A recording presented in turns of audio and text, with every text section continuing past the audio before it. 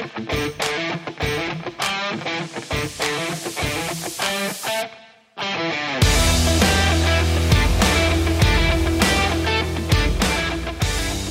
to a brand new episode of the Tire Kicker Podcast. I'm Jeff. And I'm Nate. And I'm Julian. Join us as we talk about what we consider to be some of the raddest and most iconic vehicles of yesterday, today, and tomorrow.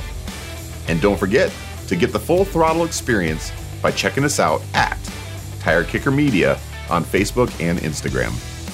All right, let's go.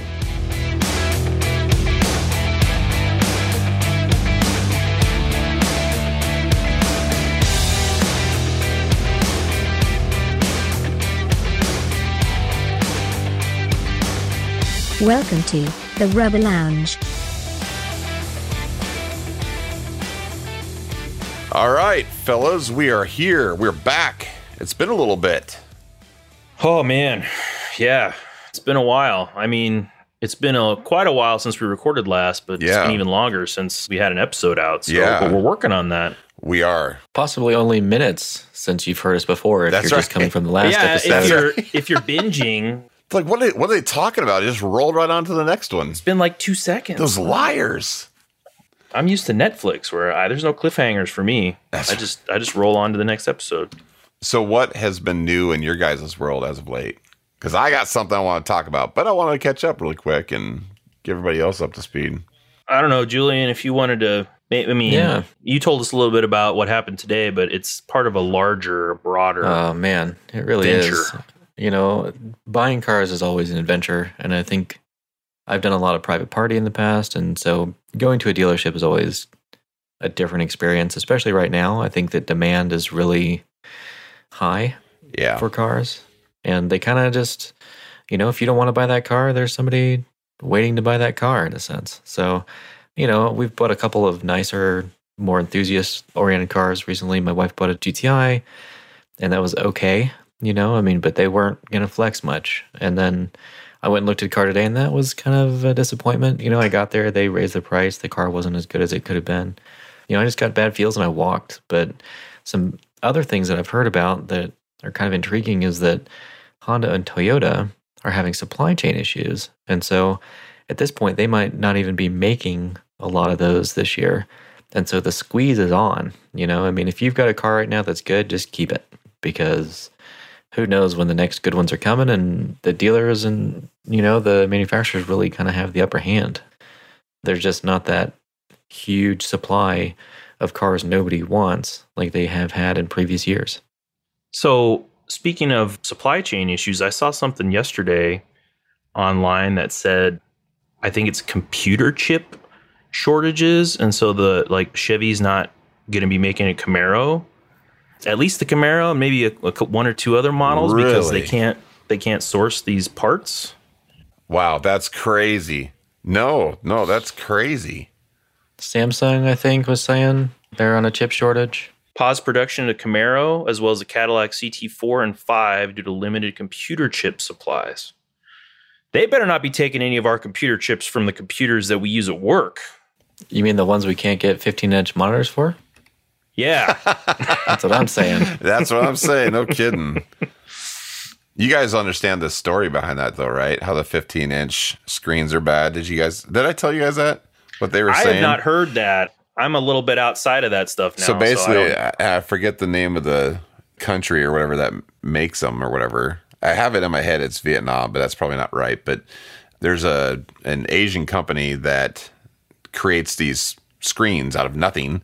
And they had like a fire, I guess, and it took down a whole bunch of their equipment. And then it also took down their warehouse full of all these 15-inch screens that they were using for HP, Dell, everything. Oh, geez. And so the entire computer industry took an enormous hit because it was 88% or something like that of all the screens were lost. So not only did they lose inventory, they also lost their plant to make them. And so they had to hurry up and make up a makeshift plant and start getting things cranked out. And it's insane right now. So holy moly, 17 inchers for everybody. Yeah, it's nuts. No practicality here. You go big or you get nothing. Yeah. So I know Jeff's really got something he wants to talk about. I'm trying to think if I've got anything, car wise lately. It's nice. You've been driving around the RX. Yeah, I have. I've been driving the RX-8. I drove it the last couple weeks, had some fun with it. I put it away this week just because, it's been rainy and who knows this time of year. In Nebraska, it always fluctuates all over the place. You never know. Yeah. But, other than that, nothing too crazy for me. So, Jeff, what do you got? Well, so and maybe I'm just late to the game on this or whatever, because it just shows how busy I am with having the large amount of kids I have in my family. But I haven't personally witnessed the 2022 Cadillac Escalade yet. And I saw one with my own eyes at the Target parking lot this weekend. And I was walking out and I saw this thing and I literally stopped walking, just stopped and stared at this thing. I was like, what the hell did they do? This thing, parts of it are pretty cool, but for the majority of it, it looks like they took two SUVs and stacked them on top of each other or something. Like the whole front of it is stretched up. I don't know. To me, I just sat there and I looked at my wife and goes, "This is like the Cadillac Kid and Play edition. What is going on with this?" I couldn't believe it. I've seen, maybe not this, but I've seen the newer styling with those the really long lines on the grill, and just I kind of like it. I haven't seen one in person either. I guess it's a beast for sure. It is, and I don't mind it being big. I'm fine with that. I think the front end throws me way off. It just looks, it's like the headlights are super tiny, and there's just so much real estate on the front of that, front end. It just, I don't know. It makes it look. I think really it looks like a bear, like a polar bear face, like a really squinty polar bear. It kind of does. Fangs. Yeah. Don't you? It's kind of cuddly, Jeff. But notice it has the kind of the Camaro headlight look again, though. Yeah, yeah. And so it's what are they trying to do? And this is a car with a lot of sheet metal. I think a lot of the Cadillacs do look really good. They have that long line with the lights, but maybe it doesn't those are smaller vehicles. Right. And so once you scale it up to this enormous facade. Yeah, they're just let's use the same aesthetic all across and just like you said, just stretch it out and make it bigger. Honestly, it's so skinny and tall. It just sitting there in the parking lot, it looked like it was going to tip over. I don't know. I mean, to each their own. I'm sure there's people that love it, and that's totally cool. Totally cool. But to me, I was like, what are they doing? This thing looks so massively long and tall. I don't know. I mean, I'm not going to say it's ugly, but I just sat there and I was like, call me an old man. But I just don't, I don't dig it. I don't dig it. I just don't know, man. This is this new grill era that everybody's going with. Yeah, we've kind of talked about that before. The Hyundais for sure have gone big grill, capital B, capital G, big grill. They have. I saw a video the other day of Chip Foose, and he, because the BMW is just getting trashed right now for their grill design. Oh, another big grill. Right. And so he did a new rendering of what he thought the 2022 BMWs should look like. And it actually came out really, really nice. So props to Chip Foose. But I don't know, man. I don't know. I also learned something else kind of interesting today, too. So we are in the market for a new van. And I found out that in 2020, Ford decided not to build any new Ford Transits. So there's a market halt and a market increase on the value of all these used ones. And I'm like, come on. It's of course, the year that we're okay, now we're ready to buy a new van. It's no, we're going to double the cost of these things because why not? And then my wife's is well, why? How would there be any demand? Why would they stop this? Because she's in the mindset of everybody's a weird, religious homeschooling family like us. But I was you got to remember, there's a lot of people airports and other shuttle services and stuff that buy these in fleets. And they had to stop all that due to COVID because they couldn't socially distance strangers properly in those things. So they just lost it. So that's why they halted. It's not like they're not going to make them anymore. No, It's they just will. They couldn't. They will. They couldn't make them this during this time. Correct. They were making them and producing them, and it just came to a point where they just weren't able to sell them. Couldn't so do they it. just stopped, everything. Yeah. So, of course, first world problems, I guess, for me. How old is do you have a Ford? Yeah. You have a GMC van. No. You? We have a Ford. We have a Ford E350. It's a 2006. Oh, that's right. Yeah. That's right. And it's How many miles okay. you got on there now? It's not a lot. I think we have it's like 105,000. So it's not a lot. I mean, we could keep that thing. We barely drive it. I mean, we could keep that thing for another 10 years and be just fine. But we've gotten to a point where my wife and I are getting a little bit older. And it's hard to buckle kids in and stuff like that. Inside that thing, you're all hunched over and whatnot. And so, and every time we go on a long road trip or vacation or whatever, we always get the Ford Transit mid-roof. And you can walk straight up in those things. And there's an aisle in the seats, in between the seats. So Captain's chairs for everybody. yeah, kind of. Yep. So there's a row, but on the left-hand side, there's one seat apiece on the left. And then there's an aisle, and then there's two seats on the right then. So it's a pretty cool design. It's just got a way better function to it. So that's kind of why we want to get one, because we were just kind of I'm kind of tired of breaking my back and, leaning over chairs and stuff. And it's just, So it's like you're crowd surfing over those. It bench is. seats, That's what it's probably. like. That's exactly what it's like. Whoa. Yep. It's just not good. So we need to get a new one, and it's going to be tough. Why not just get 4 Volkswagen GTIs? Yes. And then you can. That is a perfect segue, teams. Julian. You're so You're dead the on. man. You're so dead You're the on. man. Jeff, so you were telling us in a work meeting a couple days ago about when you were in one of your previous jobs, you were traveling down the highway in 2 different cars, and you had a mobile hotspot, and you were tethering both vehicles. Yes. So yeah, you buy the GTIs and then you connect them together. I think we could do this. Basically make a land space station. Yes. Only it moves. We'll so you have got tunnels We'll and have stuff. the taller kids sit in the driver's side seat, and I'll just have toe straps, and I'll be hit the brakes. Get on a radio, breaker. Okay, we're going to actually hit the brakes. We're going to hit the brakes here. Wham. 3, 2, 1, break. I said down. Yeah, I shouldn't have done that. Shouldn't have done that. I regret that. Anyways, well, I think we can go ahead and move on to the main segment.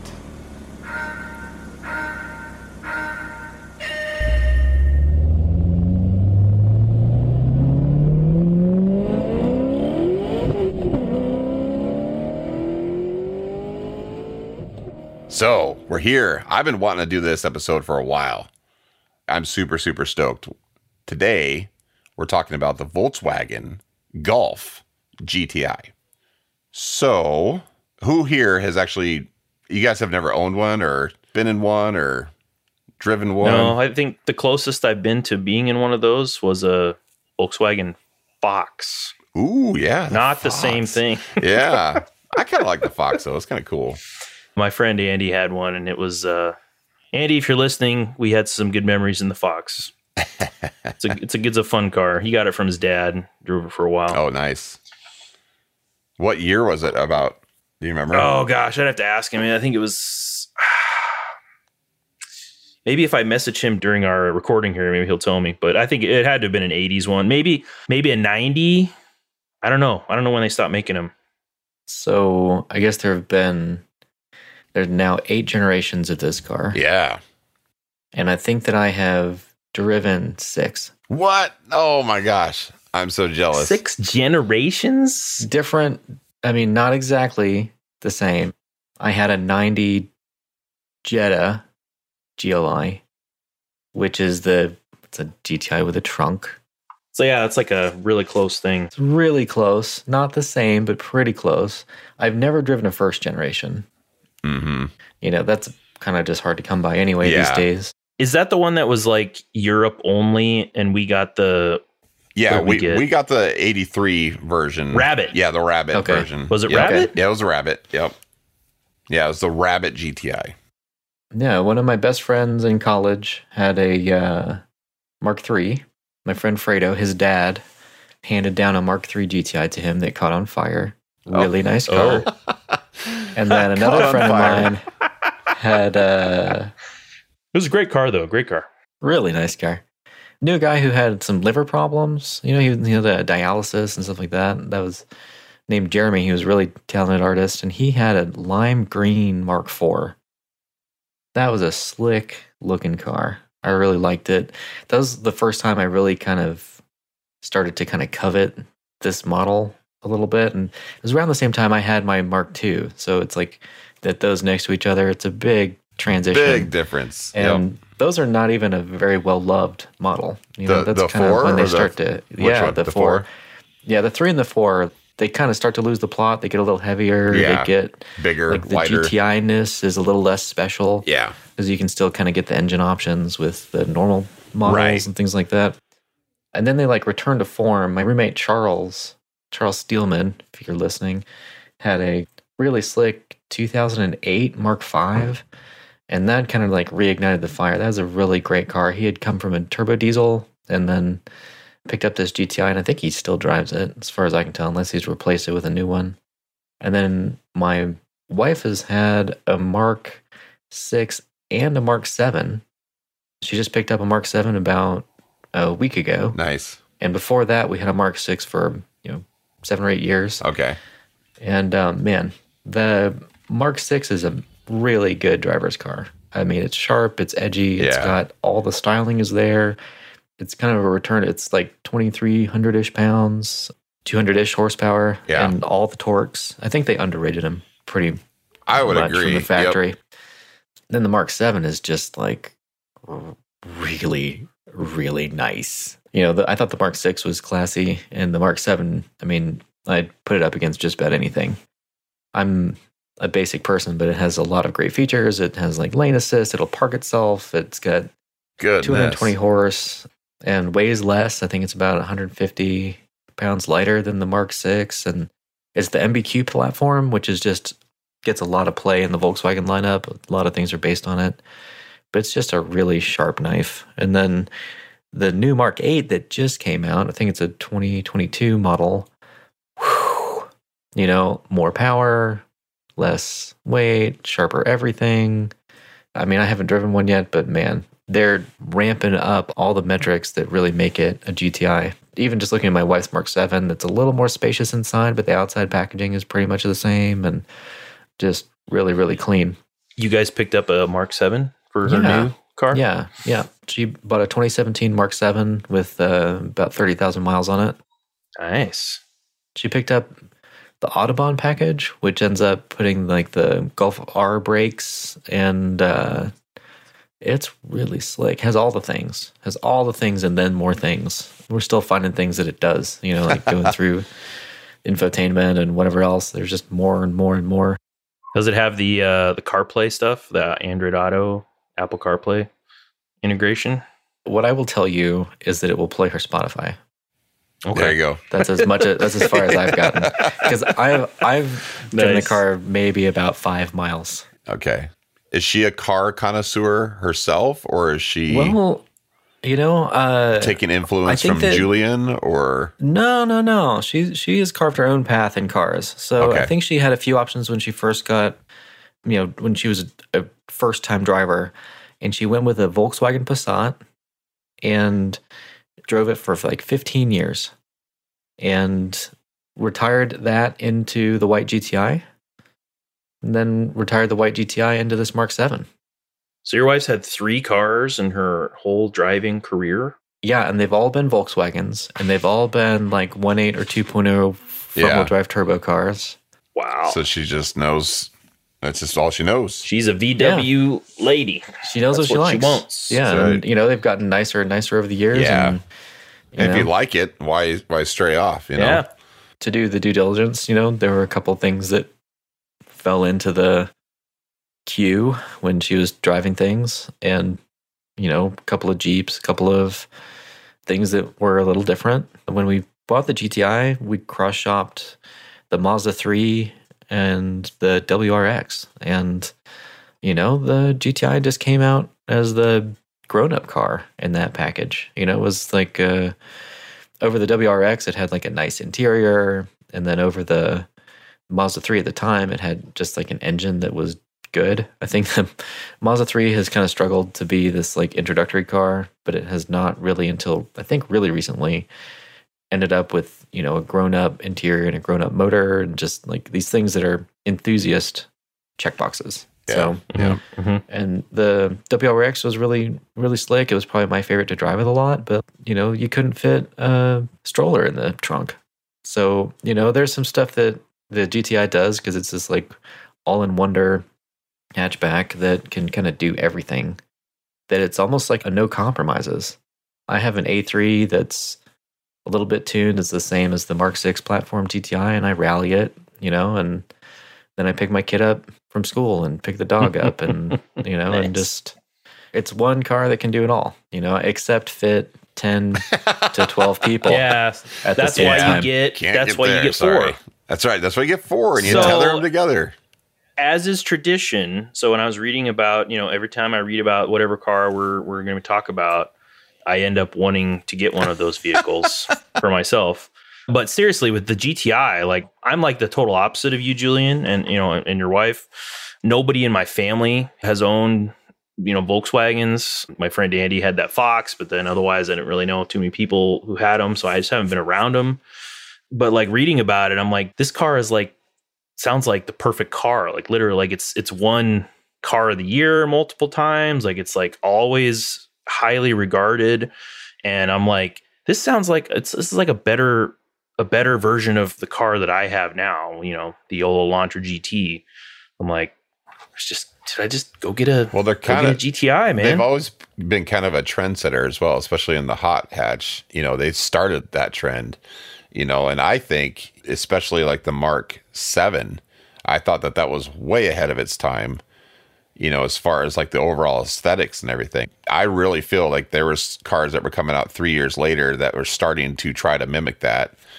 Yeah, I agree with you. But I don't know. I've never owned one myself, and I've never known anyone that personally owned one. So I don't know what the reliability is like. Are they pretty good cars, Julian, or? I've had pretty good luck with mine over the years. You know, the Volkswagen, you know, 2.0 turbo or the 1.8 turbos kind of going back is a little bit like the Chevy 350 or the LS, you know, in that, you know, is an LS reliable? Sure. If you're banging on it all the time, a little less so. Sure, you know? yeah. But they really do have a high spec motor that you can just wail on. I mean, it's kind of designed for that. It's fun to rev out. By and large, the cars overall are pretty reliable. I mean, you know, Fredo's caught on fire, but that I don't think was indicative of the overall experience. Other than the one that caught on fire, they're good. That's funny. My wife's was pretty flawed. The Mark 6 she had was flawless. You know, I mean, we took it for maintenance, you know, for 80,000 miles, and that was it. You know, got oil changes, and it was a DSG, so it got DSG fluid changes. And she probably wasn't wrapping it out though, or anything like that too hard. So, I mean, she drives. You know, she drives it. She doesn't not use her car. so she doesn't drive like my wife. My wife drives like an old lady. So I bought my A3 from my brother. There was a timing tensioner issue with those cars for the motors for a couple of years, but he turoed that car also for a while, and so you know it was basically a rental. Oh, sure. For a time period, and you know I put a motor in it, but I have 165K on it, and have no doubt that I could go out right now and get wherever I need to go. By and large, the interior is still together. Like I used to work on cars for a shop, and every now and then we'd get something like a Catfish Camaro, and I would get in that car, and it would have like 50,000 miles, but like the whole interior felt like it had deflated a little bit. And like getting into my car, like everything is, you know, if I dust off a little bit, like the finish is still good, nothing's torn up. The cushions are solid. Yeah, cushions are solid. The seams aren't splitting. The back cover panel in the hatch hasn't discolored to like blue or purple, you know, and things like that. And I got an E46 this week, borrowed it for a few days, and kind of the same idea, you know, like that car, you get in it and like the materials are good. You know that basically it's not going to fall apart around you. You're not worrying about lots of like little interior rattles or, you know, stuff that kind of makes the experience non-mechanical experience. Cheapens it a bit. Yeah. I think a lot of cars are either built to a price or a specification. Like if you're buying a Mercedes G-Wagon, it's built to a specification. You're going to pay whatever it costs Mercedes to build it. And then if you're picking up, I'm going to pick on Chevrolet, like a Chevy Aveo for $10,000, like you kind of have the expectation it's not going to last you 300,000 miles, right? Right. And I think they kind of hit the sweet spot in the middle. The MSRP for, actually it's creeped up quite a bit recently. I think when we bought our Mark 6, it was about 28, but now I think they sticker for closer to 30, 33. And to get a fully loaded GTI, it's closer to 35. Yeah. Yeah, I was looking at like I think the Autobahn, is that like the really high one? Yeah. I think it was like 36 maybe. Yep, I'd believe it. But they start out really pretty reasonable. Yeah, and you can buy a base Golf. Well, you could. You used to be able to buy a base Golf. They stopped making those. At least they stopped importing them. I don't know if they're still making them in Europe, but GTI is all we're getting these days because that's all anybody really should be buying, I guess, is almost a way to say it. But yeah, their engines are awesome. And, they use kind of the same family of engines in the Golf R and the Audi TT, the TTS. They use them with a different turbocharger. So the base car comes with an IS-20 and the Rs and the TTS come with an IS-38. And the IS-38s, I mean, you can take that to APR. They'll put a cab back on it. And you can make 380 horsepower and 400 pound-feet. In a car that's 3,200 pounds. And that's insane. Right? Wow. Like, what planet are we living on? I know. And that's a hot hatch. And that software is like $500. Right. It's like not even expensive to get it to that level. Mine's like 280 horse. And like that's in a front wheel drive car, there's really not much room for more. Right. You're just going to wheel spin or dive into a corner. But they'll put it on there. And I guess Volkswagen's done a little bit of work on the traction side too, because they got the electric limited slip diff in the Mark 7. And so they've got the ability to kind of manage more power and really put it around a corner better. Yeah, which is smart. Yeah. And again, like you're saying, like kind of ahead of the curve. For a while they didn't do that. And then it's like when the Mustang kind of realized, well, I guess we've got to go to independent rear suspension if we want to handle. Right. Yeah. It's not just about doing Bernies. That's right. Right. We're not just selling drag cars. That's right. So it's an enthusiast car, and like every generation gets a little bit better and better and better. The technologies improve and they throw it in there. But, again, like the prices have started to kind of go up with that. I don't know if that's just related to the value of money these days, but, a Golf R sticker is above 40, and that starts to be serious coin for a car. Yeah, but when you consider what it does, yes, it's not bad though. I mean, there's other cars out there that are comparable that are probably 20K more, and it's like that's not bad. And today's money, that's not bad at all. No, I think 40-ish is around the average transaction price for a new car. 40 is the new 20. Yeah. I say as I'm turning 40 this year. 40, feeling sporty. So I'm on Volkswagen's site, and they have Golf and Golf GTI. So Golf starts at 23,195, and the GTI is at 28,695. Okay. Well, 28's that's good value for that. It sure is. Yeah, that 23. I mean, because it's like you're saying, like the Chevy Aveo, like you could go dirt cheap on something like that, but but the thing is, it's built to the price, and the quality isn't very good. And the Golf at 23, is going to be just way better. It's going to feel more intentional and less like here's for a cheapy college kid. You know what I mean? Yeah. This is I mean, I don't even. Man, what is Chevy's like tiny car now? The Spark. To give Chevy credit, I think they've gotten better. Like when they're making the Aveo, it was trash probably, but they've gotten better now. I'll just like quickly compare it to like a Miata, right? That's like the answer to everything. They start at $27,000, and that's a really fundamentally basic car, and the GTI is giving you a heck of a lot more car for about $1,000. Yeah, you get Yep. 2 more seats, 3 Yep. actually. More infotainment, a lot more metal, Yeah. a lot more, A lot. a lot more. I mean, I know it takes more to build a light car, but Right.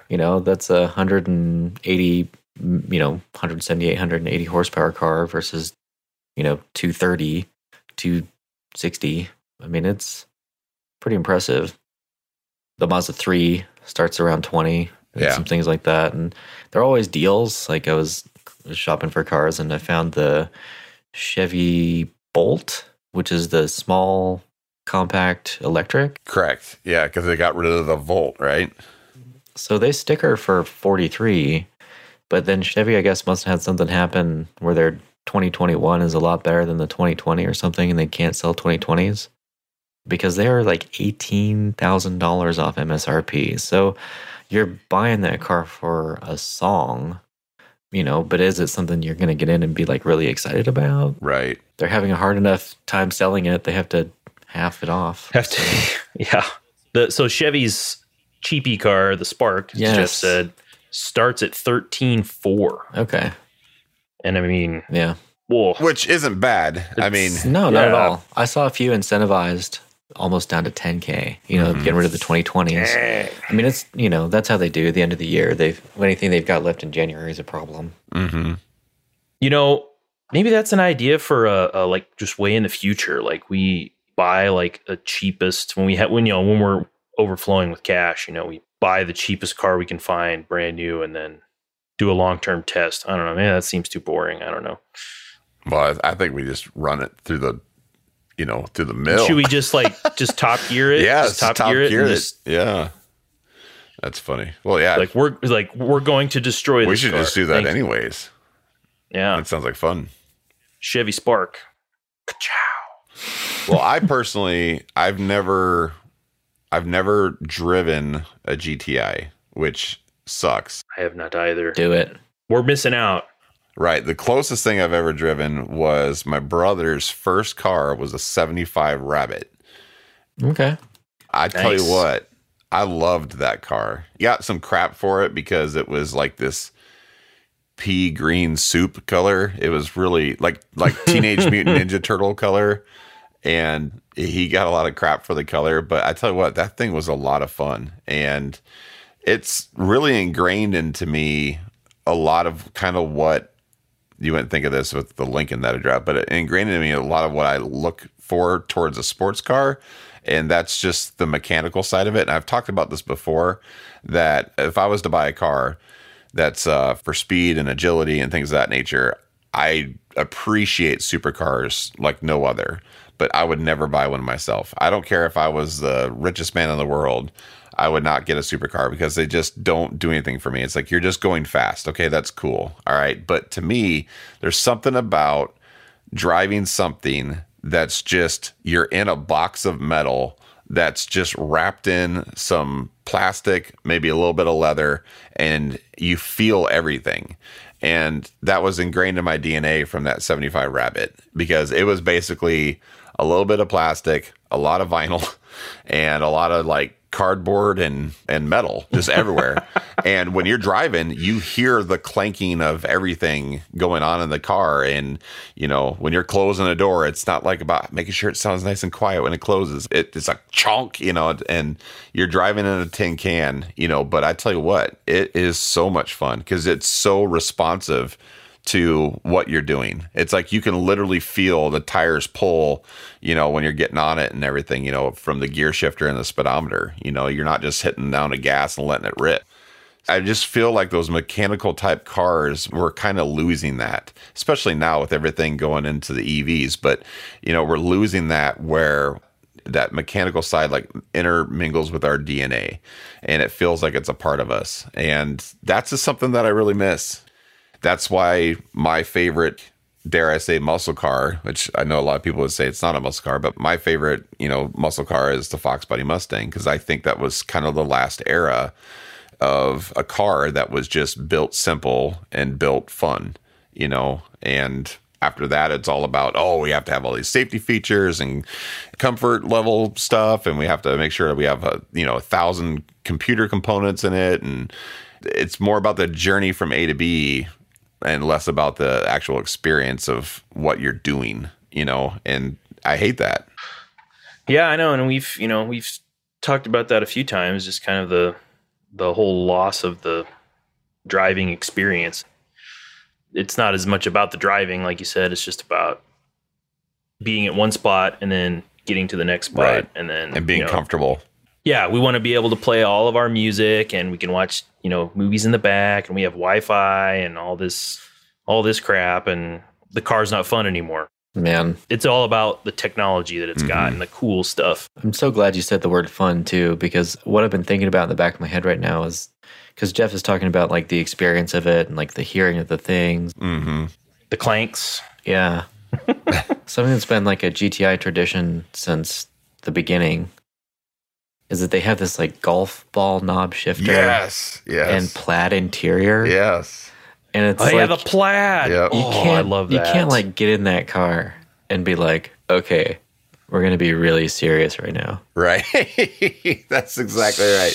It's just playful. Like you get in, it's like, oh man, Yeah. let's go play golf. Let's go have like a good afternoon, blow off some steam. Do they still come with the golf ball shifter, or was that just like Mark 1? No. I mean, I think that they still come with that shifter. I think Do it's they? been like a design element that they've carried through forever. So Volkswagen's like first female designer, and she worked there forever, is who came up with it. It's just something that really stuck. Her name was Gunhild Lindquist. And, it's one of those things that just was this really cool quirk that made it stand out and kind of gave it some personality, without trying to be like aspirational, like it just kind of had a sense of humor about itself. Sure. Yeah. Well, you said the word, and not to keep beating a dead horse on this, but you said fun. It also dances on the line of what I thought was cool about, especially the Mark 1, was that was back then where it was like, okay, there was such a distance of here's a car to get you from A to B, and here's fast enthusiasts, sports car enthusiasts, stuff like that. There's such a gap in what people could afford. And so there's the regular person that just had nothing. It was like, well, I'm a car enthusiast, but I can't afford a Porsche or something like that, and so it's like, well, I guess I just have to drive this Rabbit, wherever the case may be, A bug. You got a bug. Yeah, a Bug or something like that. But then they came out with the GTI, and then the regular guy was like, finally, something fun. And it's not something that you're going to just blow everybody's doors off or anything like that, but it was fun. And I think that the interior on that Mark 1, like, dead serious, that is probably one of the best interiors that I've ever seen. And it's very simple, but it looks sporty. It's actually, to me, kind of comparable to even the muscle cars of that era. But then again, that golf ball, shifter knob is just cool. They just did a great job. And I got to say, the plaid interior, like, even though, like I said, I haven't been around these cars much, but, obviously I see them like on the street or whatever. You see that and you're like, oh yeah, that's the GTI. It's the golf stuff. So that's my favorite thing right now, considering I don't have a lot of experience with them, but yeah. Well, and what's kind of cool is the Mark IV came out with a Pirelli edition, which I thought was pretty sexy. It had Pirelli wheels, Pirelli tires, and then the coolest feature of it all is it actually had the seats, the seat covers or whatever, looked like it had tire prints going down the actual seats itself, and so it was stitched in that way that looked like tire treads. Man, that's something cool. But again, it's fun. Those GTIs, they've always gotten down to business, but they've always been fun too. Yeah. I mean, the Mark II had Recaros. Yeah. And they're slick. They're like side bolstered and had this like really cool slant pattern. Well, that's what I'm saying. Even today, it looks serious, like that's something that you would get into and not be like, well, they tried, that's something that you're like, hey, this actually, it still works. It's still functional. I'm looking at the new one, or well, the 2021. The backup camera is the logo, the emblem, the VW emblem, and it like tilts up. Oh, really? To reveal the camera. Wow. That's also how you open the hatch on the Mark 6s and 7s. Okay. So that logo tilts and pops the hatchback open. That is so cool. That's like something fancy you'd see on like a, like one of those luxury cars, like a Jaguar or something, where the hood ornament, like, recesses into the car or something, into the hood or something, so that people don't steal it. That's pretty cool. Yeah. Man, that's cool. That's some James Bond stuff right there. Where's the ejector seats and the oil cuz. That's right. Slick. No, I don't think they've done as well on the front. On the front, it's really just a rectangle. Yeah. That they cut out. Well, and that's the thing. So let's talk about the aesthetics a little bit here. So I'm just going to kind of go off a rating. Maybe we can do that. Maybe we can do like some ratings or whatever. So I would say, actually, I wrote this down because I wanted to talk this through. So Mark 1 through Mark 8, this is my rating as far as the aesthetics. I gave it Mark 4 as my favorite. And I'm probably going to get a lot of crap for that. But Julian, you nailed it. You said that was the first time that the GTI came out that you kind of like took real notice to it. And that was exactly with me. And I think probably the same thing to me. Like, I see that picture compared to the other generations, and I'm like, that's the one that I probably have seen the most of, and that I recognize the most is the Mark IV.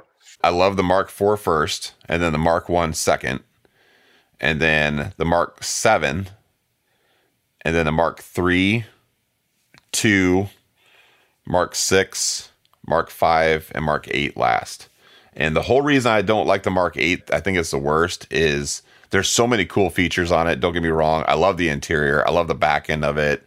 I love the profile of it. The front end, to me, it has like this weird low brow thing where it just looks like it's like a frumpy caveman or something. It's got that lip on it that kind of sticks out beyond the bumper, sticks out like beyond the lower like ground effect. And I'm sure it'll grow on me, as all the GTIs have, If I was like rating these things on like a scale from like 1 to 10, I mean, we're talking I'm in high 8s and 9s with all of these, I mean, they're just a little bit off. I'm not saying like, oh man, that Mark 8's like a 3. No, I mean, it's still a cool car. I'd still take one in a heartbeat. And like I said, I'd get over that front end probably after a while, but it's so new and it's just a little odd to me. But I feel bad for the Mark V because I think that the Mark V gets a pretty crappy, name, or I want to say name, but not a lot of people like the Mark V. And I think that a lot of people attribute that as like the worst year, and I don't know why that is. Julian, am I off or? So I think the Mark V is when they start to actually kind of like get the plot back. Yeah. Maybe not from an aesthetic standpoint. I think it does look more like a kid's car than a grown-up car. True. Than almost all the other models. But I think that like that's when they start to really nail down the formula again. Yeah, that's what I was kind of thinking. And that's the thing. I know it's kind of further down my list or whatever as far as like which ones I like or whatever, but I still think it's a cool car. And like you said it best, it's like they got the plot back. And I feel like there's a lot more homage for the 5 to the 1 than there was in probably any other year prior to that. Once they went to the Mark III, it was like that was the biggest shift. And it was like, okay, now we're going to start making them fat. We're going to start making them heavy. We're going to start focusing on other things, other than just speed and fun or whatever. But like you said, when it started getting all the way up to the 5, that's when they brought it back. Like, okay, let's really accentuate the plaid. Let's really accentuate just the stiffness and rigidity of what we were trying to do. I like it. Again, it's further down my list, but I like the Mark V. But to me, again, Mark IV, hands down, if I had a choice with any of those, I'd pick the Mark IV any day. I mean, it may not be the fastest, but to me, I think it's the better looking of all of them. Yeah, I think I would agree with you. I like the 4, better than 5 and 6. And then like 7 and 8 is kind of where it, comes back for me. I don't have as much affection or affinity towards the first few generations, I guess, because I just don't have that experience, of driving in them. And they really weren't around. Right. I mean, right. Probably even especially for you guys in the Midwest, but like even on the coast. Yeah. I mean, that's not a car that you just saw and ended up with, You had to like look for one, find one. They were kind of pricey at that point when I was looking for cars because at that point they're a collectible. I think somebody I knew in high school, I think his dad drove like in the same like gen, the same as the second gen, the Mark II had a Jetta. Like it was brown. Right. Yeah. And it kind of had that same look. It definitely wasn't like the third gen level. So it had to have been that second gen. And my friend Andy got back to me about the Fox. It was a 93. Nice. Okay. 93 Fox. And that was a fun little car. It was fun. But anyway, Julian, how do you rank these? Well, it took me a long time to kind of warm up to the 7. And I think a lot of it depended on color and also because I had a 6. And so the 6 is really restrained from a design standpoint. And then the 7 starts to get a little bit more like techno fun. And they add like deeper front grille and a few things that I felt were just kind of like stylized for style's sake instead of like the really purposeful lines of the 6. I honestly would rank, and I haven't seen one in person, but I'm really kind of getting into the 8. And there are some things that I think it takes from the 7 and it like makes them more purposeful and a little less stylized. I like that they have this like red LED line all the way across the front and those funky fog lights. They're like the 5-piece hex that are worked into the lower grille. I do think the lower grille on that one is big. It's just like a big black hole. And again, like we've talked about, modern cars just kind of tend to have this big black hole in them. Right. And Volkswagen has chosen to put theirs at the bottom. So Julian, real quick. So you're talking about like stylized versus functional. Like what would be like an example with the GTI or something where you see is more stylized and then something where they improved it and made it functional or went from functional, to a stylized. So like looking at the Mark 6 compared to the Mark 7, they both have front corner lights. And the Mark 7 has just like this bump out on the corners. It's not as integrated. And then it has like these finned little areas there next to the lights that just stick out more. They don't really do anything. They're just there and they stick out more. And so it's kind of like if you were to tease your hair up, the 7 is like a 6 with its hair teased up. So it's, for me, like the 6 is more restrained. The 5 is like the most restrained in a sense. It's really just hewn from one smooth draping piece of metal. And I think the 6 kind of does that too. I love the 2 because I had one. I'm really just there for the nostalgia factor. In Europe, they got round headlights. I think the square headlights are kind of, a lot of people switched them out. And I think it changes the car a lot. With the square headlights, it could be pretty much any compact car ever. And with the round headlights and the red line around it, you really see it as a GTI. On the bottom, kind of the Mark III and the Mark V. The Mark III, I just don't have anything that I'm super into about it. They made that car, and it's just sort of car. I don't think that it has a lot of personality visually, especially compared to the others. And then the 5, again, it's like a little bit more boy racer, a little bit fussy design in the front end, whereas I think the 6 cleans a lot of that stuff up. And actually, like the 5 and 6 are the same platform. So really a 6 is an evolved 5, but I feel like they've evolved the whole car. It's much more the type of car that a grown-up in their 40s might buy as a reasonable piece of transportation, as opposed to something that looks like it's going to be at Sonic on Friday night. Yeah. Like that's a good point. Stanced out with neons or something. Yeah. Then there's like the classic first gen. I mean, there's nothing I don't love about that. So I'd probably put like the 1 and the 8 at the top. And I think the 8's just going to grow on me. I think that it like right now, like when I first saw it, I had a lot of the same thoughts that you do, Jeff. Like, man, why is this front end like this? Da, da, da. But it's kind of like the Supra, I think, in photos versus in person. And in certain colors versus other colors, you really start to see, the whole package a little bit better. My wife's Mark 7 is black. And so all those things are sort of teased out.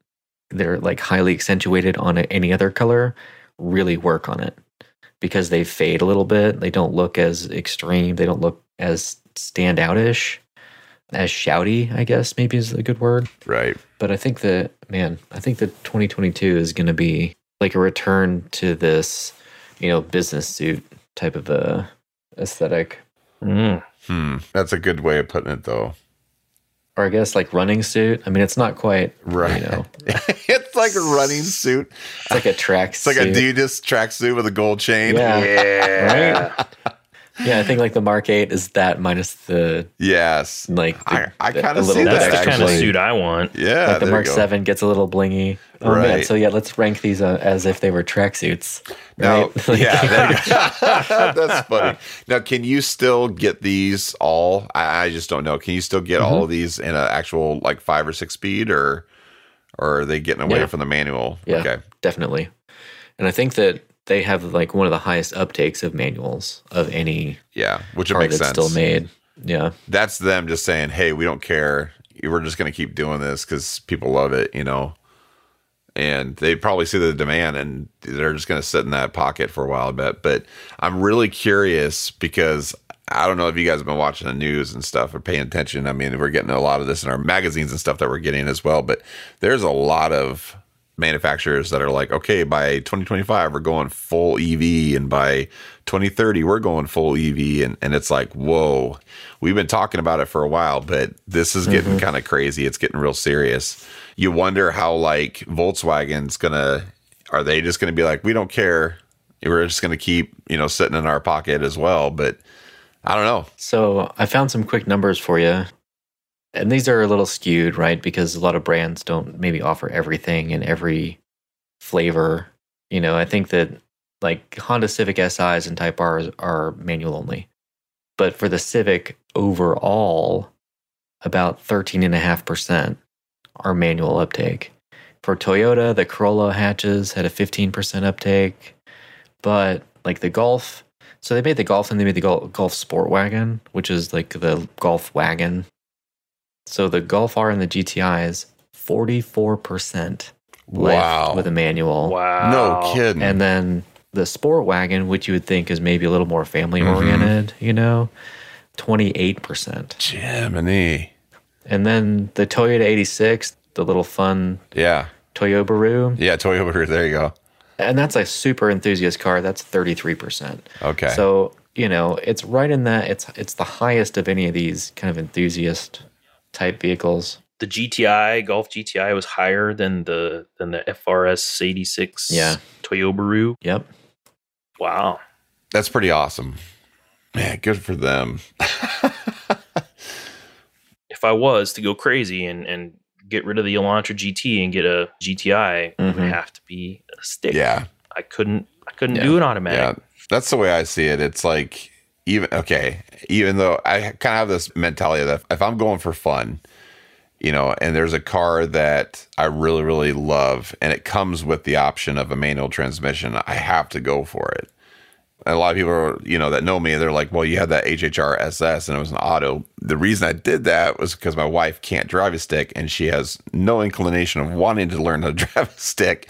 And so I was like, I had to, because we had to kind of share that as our daily. Yeah. So Sacrifices must be made sometimes. that's right. That's right. Speaking of like, looking for a car, a cool car that's going to be fun, you want to get it in stick. You guys know the feeling like when you're browsing for cars, just looking and you're like, oh man, there's a 88 RX-7 Yeah. or a 1990 Yeah. 300ZX, and then It's a you click on it, McUnicorn. Yeah. Yeah. you click on it, and it's like it's everything I ever wanted, but it's Yeah. You're like, it's so perfect. It's so perfect. Yeah. And then you look and you're like, no. It's like You're like, it happens yeah. so Oh, yeah. often. I'm like, this car would be perfect, except yeah, it's an and automatic. it's always the like really, really clean ones that are low Yes. miles. You're like, oh, Right? it's everything I ever Ah. almost wanted. I guess that's probably why, there's these crazy people that do conversions, Mhm. from automatic to manual. Maybe that's not so crazy. No, I mean, I know somebody right now who's converting an automatic to a manual, maybe. I got a funny story about that, like 2-minute funny story. So probably not even that long, but so my second car was an 87 Dodge Shadow Turbo. I love that car, but it was an automatic. And again, at the time, I didn't even know how to drive a stick. And it was just like, I was just so happy to get away from my stupid 81 Ford Escort. And I was like, this is kind of a cool car. It's red. It's got a bump in the hood. Hey, that's cool. Let's get it, So I got it and I fell in love with the car, but it was an auto. And I was like, man, I want to keep this car forever. But I got to get a stick. This is driving me crazy. And so I like had the money saved and everything. I was like, I want to turn this thing into a manual transmission because they obviously made them with a manual transmission. And I called around to everywhere and everybody was like, you want to do what? And I remember I called up, I'm trying to remember the name of the place. There was a local transmission outfit in Fremont, Nebraska. And I called him up. I was like, yeah, I'm trying to do this. He's like, yeah, we can turn a car from an auto to a manual. We do it all the time and stuff. He's like, it's pretty pricey. I was like, yeah, that's cool. And he's like, okay, what car are we talking about? I said, an 87 Dodge Shadow. And it's just dead silence. He goes, you want to do what to a what? He was like, man, he goes, that's going to cost more money than what that car's worth. You don't want to do that. I was like, man. I do. I love my car. And he's like, son, yes, you just want to go buy one then. Don't do that to that car. He's like, it costs way too. You want to do a what to a what? That's hilarious. So I was like, fine, don't take my money, whatever. But then I went and got my 88 Shelby. So, well, Jeff, write that down for your bucket lists. When you finally get to the point where you can, just do it because that's right. Could. I'm just going to do it because I could. I'm going to turn a 87 Dodge Shadow Turbo Auto into a manual transmission. Cost me $19,000. How much was the car? Yeah, $1,100. Oh man, like talking about these automatic, like. Julian, you sent us a link on the Car Gurus here of like the GTIs. And so I'm clicking around the ones, the other ones that are nearby, like 9 out of 10 are automatics. I'm like, what in the heck is going on? What is up with this? Because nobody's getting rid of their sticks. So I'll tell you what, I would even encourage you. And I know that, we're talking about this as the enthusiast car, and I'm trying to encourage you to drive one probably that's a manual. But they have one of the best transmissions as an auto that I've ever driven anyway. Dual speed, was it dual selector, DSG, dual selector? Yeah, DSG. Gears, and they've basically where it has like 2 sets of gears, and it's the closest to an automated manual that I've ever owned. And it'll basically like pre-selects the next gear and then we'll shift into it. And so it's really lightning fast. I mean, it's faster than me, and the delay is, I still prefer the manual, right? For other reasons, you can slip the clutch, you can do all these other things, but it's such a sharp transmission that I don't think that it's the penalty that we might normally. Yeah. I still think, with the paddles, which are on all of them, you still have that interaction. So I think it's pretty fun. I think they're still pretty fun. Okay. Now, is hers automatic? Yep, absolutely. Okay. And so both of hers have been the DSG, and it's just really sharp. And something that the manual does not do that the DSG does is sort of colloquially referred to as the DSG fart. And it just like has this really great, if you're on it, it has this really great sort of like brrr in between gears and they may not do that as much anymore. I think emissions are tightening, but it dumps a little extra fuel as you're shifting and just creates this fun moment, again, like in terms of just having fun, makes you feel like you're driving something. Yeah. Maybe you're not pushing the lever, but you're getting some feedback from it in a positive, put a smile on your face kind of way. So, and I'm not so sure that it wasn't like the precursor to some of this, like these crackle tunes that people put on cars nowadays. Yep. That's what I was just thinking. That's the thing, like with the Fiesta GTs and stuff like that, like I'm not a huge fan of them and they are what they are and everything. But I tell you what, every time I see somebody driving one, I'm like, they're having fun, Yeah. They're having fun. Good for them. That's totally cool. And it was the same thing with like the Neon SRT4. They kind of got a lot of crap and stuff, but I thought they were cool cars. They drove really fun and they sounded good, man. That exhaust on those things was really, really nice. I think we're winding down a little bit here, but I wanted to kind of circle back. We mentioned how we're going all EV soon. And I was reading about the GTI today and I saw that they had made several generations made into electric City Stromer models. So they had made these electric versions of the Golf. Really? Yeah, the e-Golf. The e-Golf, huh? What was the first year they did that? Man, when was that? I mean, this has got to be like 90s. No, not quite. 94? Yeah. No, I'm joking. Sorry. Feel like there was an electric version way back in the day, but First was in the 70s. They took a standard Golf Yeah. Mark 1, converted it to electric power. not as any like serious exercise, but I mean, it's something that they've toyed with That's cool. forever. And now, when everyone's getting serious, sounds like they're working on it Mhm. still. Yeah, I think after Hold Our Heads in Shame, Dieselgate, one of the things that they had to do in terms of reparations is basically dump a ton of money into some kind of earth-friendly technology. And I think it was, the order of a couple $100 million into electric. And right now, even, I think that they just laid off a bunch of people, something like 4,000 people that are in their traditional motors division because they're really leaning towards the electric. And I guess they've made the actual e-Golf that you could buy that had 100 and change mile range since 2015, so about 6 years now, I guess. And the latest one, I think, it's a little bit of a pricey car. I mean, for an electric, it's mid-30s though, and that's kind of in the realm of a lot of other stuff. Audi did the e-tron that had the Sportback e-tron that had a combination. You could get it with a 200 horsepower turbo engine and electric hybrid, which, sounds pretty awesome. It's kind of a weird spot, with the Nissan Leaf probably being the most consumer oriented popular model that I can think of. And then the Tesla Model S being easily twice the cost of a Leaf. But yeah, they've been dabbling, If you needed a Volkswagen that was electric, they had something for you to buy. Yeah, I'm trying to think what other all electric consumer friendly ones. The Leaf has been around for quite a while now. I mean, Definitely. They just redesigned it recently. But other than that, I mean, what did we have? That wasn't a hybrid. That was actually a full EV. You got the Leaf, and then, like you said, Tesla. Can't think of anything else that wouldn't cost an arm and a leg. They're coming out with the 21 ID3. And so that replaces the e-Golf. I think the e-Golf is dead. But, it's a 300 and change mile range. That's pretty good, though. Yeah. And I think that, that's it's great. supposed to compete with the same category, Nissan Leaf, the BMW i3. Yeah.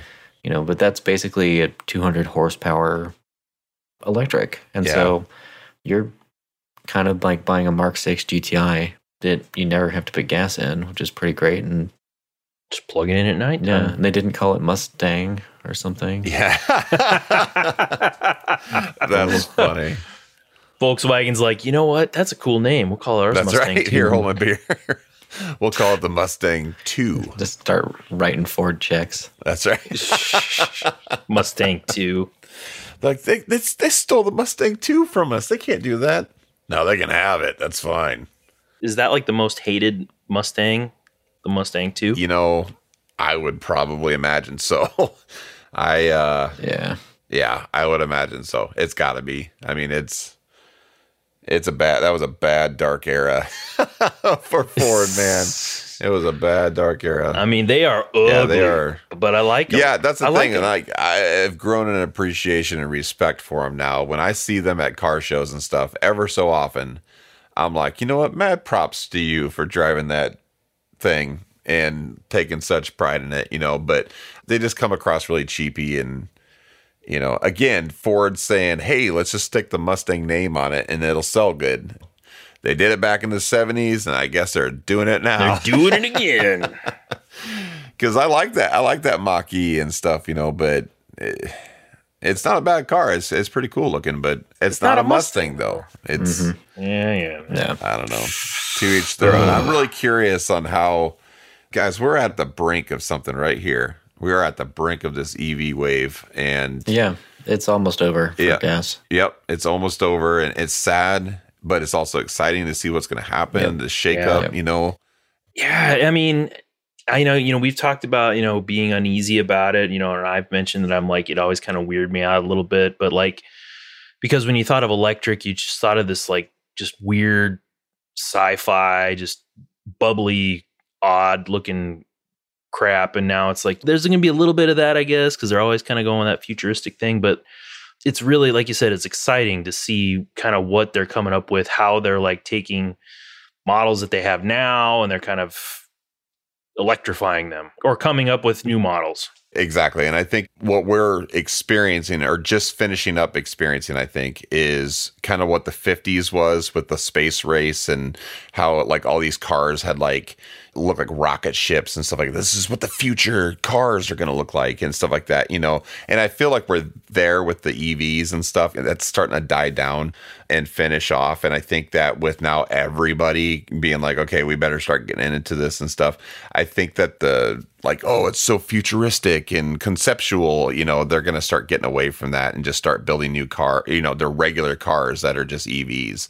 And they'll stop all this business of it's got 3 buttons. That's all you need. You know, it's like, yeah, it's like, I want more than 3 buttons. You drive it with your mind. That's There's no wheel. You drive it with your mind.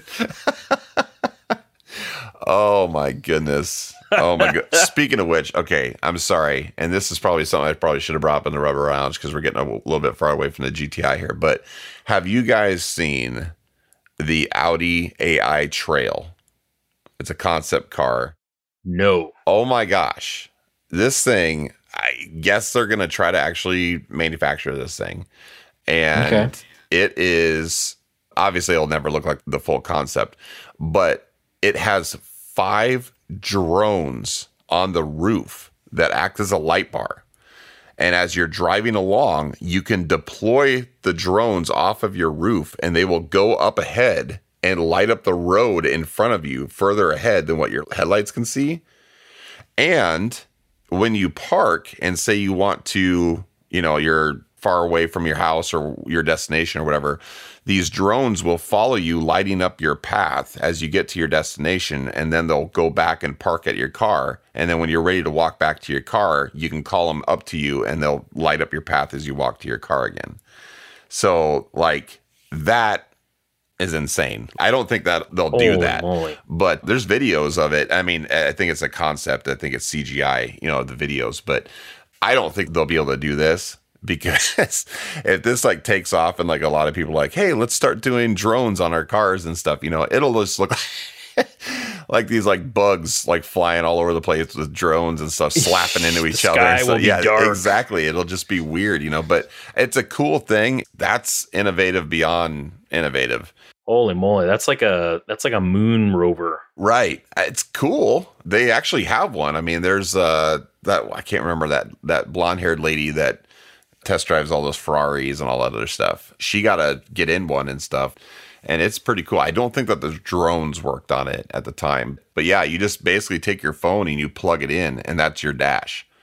There's a gas pedal and a brake and then a couple buttons on the steering wheel and then that's it. And your phone turns into your speedometer and everything. Wow. Can you imagine working in that department that was designing that? Right. I was thinking the same thing. That'd be awesome. That's got to be wild. That'd be my dream. Yeah, no kidding. Yeah, I could totally see you doing something like that, Julian. Man, absolutely. Yep. I'd be really into it. Yep. So anybody that works for something like that, you know, head Julian up. Yeah. Let him know.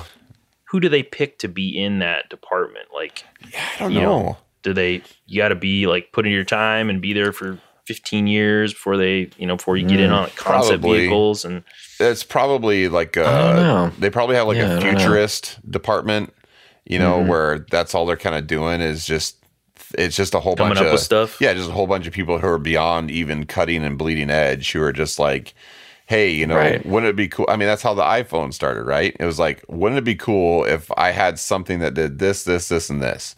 Make it happen. Just complete clean sheet. Exactly. Complete clean sheet. I mean, think about that for a second. If you could come up with stuff, it's like, does nothing that's ever been done before. And you're just like, you know, I wish a car could I don't even know. I mean, I can't think like that, but it's like, who would have ever thought about having drones come off of your car and light up the road ahead of you? Like, that's just insane, but it's cool though. I don't think it'll happen. I could be maybe wrong. a little bit of, what they're coming up with that, gets incorporated in somewhere down the line into a production. Right. I'm sure that's how a lot of concept stuff happens. Yeah, probably. You guys reminded me of a car that I think it's for sale right now on Cars and Bids, which is Doug DeMuro's auction site. I pasted in chat. It's called the Consumer Car by Joey Reuter. I was looking at that. That is interesting. Isn't it? It's a Ford Festiva, but it looks like a Pop-Tart that you drive. What? And It looks like a pop-up camper driving on the road. if you flattened it, it was just amazing, that this thing exists and you could potentially buy it and put it back on the streets. If you, I don't know what you'd have to add to this, car. but That's nuts. Like, what is the purpose? Just thinking about, clean sheet, like just do What's away the with. point of this vehicle? Because it's different. I mean, it's kind of cool though. I mean, it's you're driving. You know what this is? You know what this is? I tell you what this is. This is him when he was 4 years old and he took a box and he turned it into a car. And he was like, I want to make a car just like that someday. And here he is. He took a box and turned it into a car. Wow. It's kind of rad, though. It is pretty neat. It's all right, man. Is that a mirror on the front? Yeah, it's like a mirror. Mm-hmm. Okay, I'm going through this. This is pretty cool. I like this. I'd drive it. Two-way mirror concealing 3 LED light strips. Wow.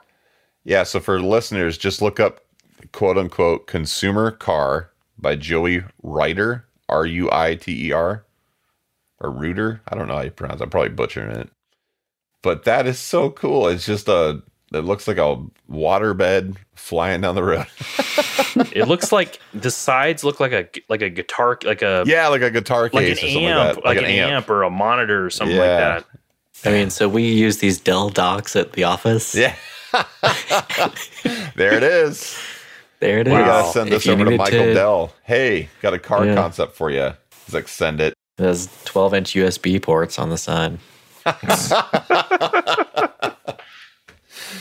USB. Man, that's ZSB. Triple D. That's right. Oh man, that's pretty fun though. Wow. Yeah, it's just different. Yeah. It's cool.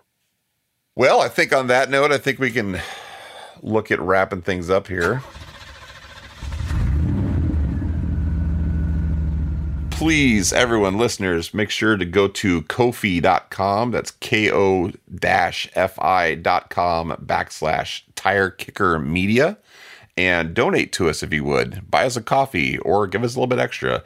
Every single penny that comes into Tire Kicker goes right back into the show for more episodes, more equipment, things of that nature. And we greatly, greatly appreciate it. You don't have to, but hey, any donation helps. And we really appreciate to those who have been doing it. It's been awesome. Also, please make sure to check us out on Facebook, Instagram, and Twitter. And you can look us up on all of those just under Tire Kicker Media. Just try not to look on our Tire Kicker. Look on our Tire Kicker Media, and you'll find us on all 3 platforms. So thanks for tuning in, everyone. And until next time, good journey. Later.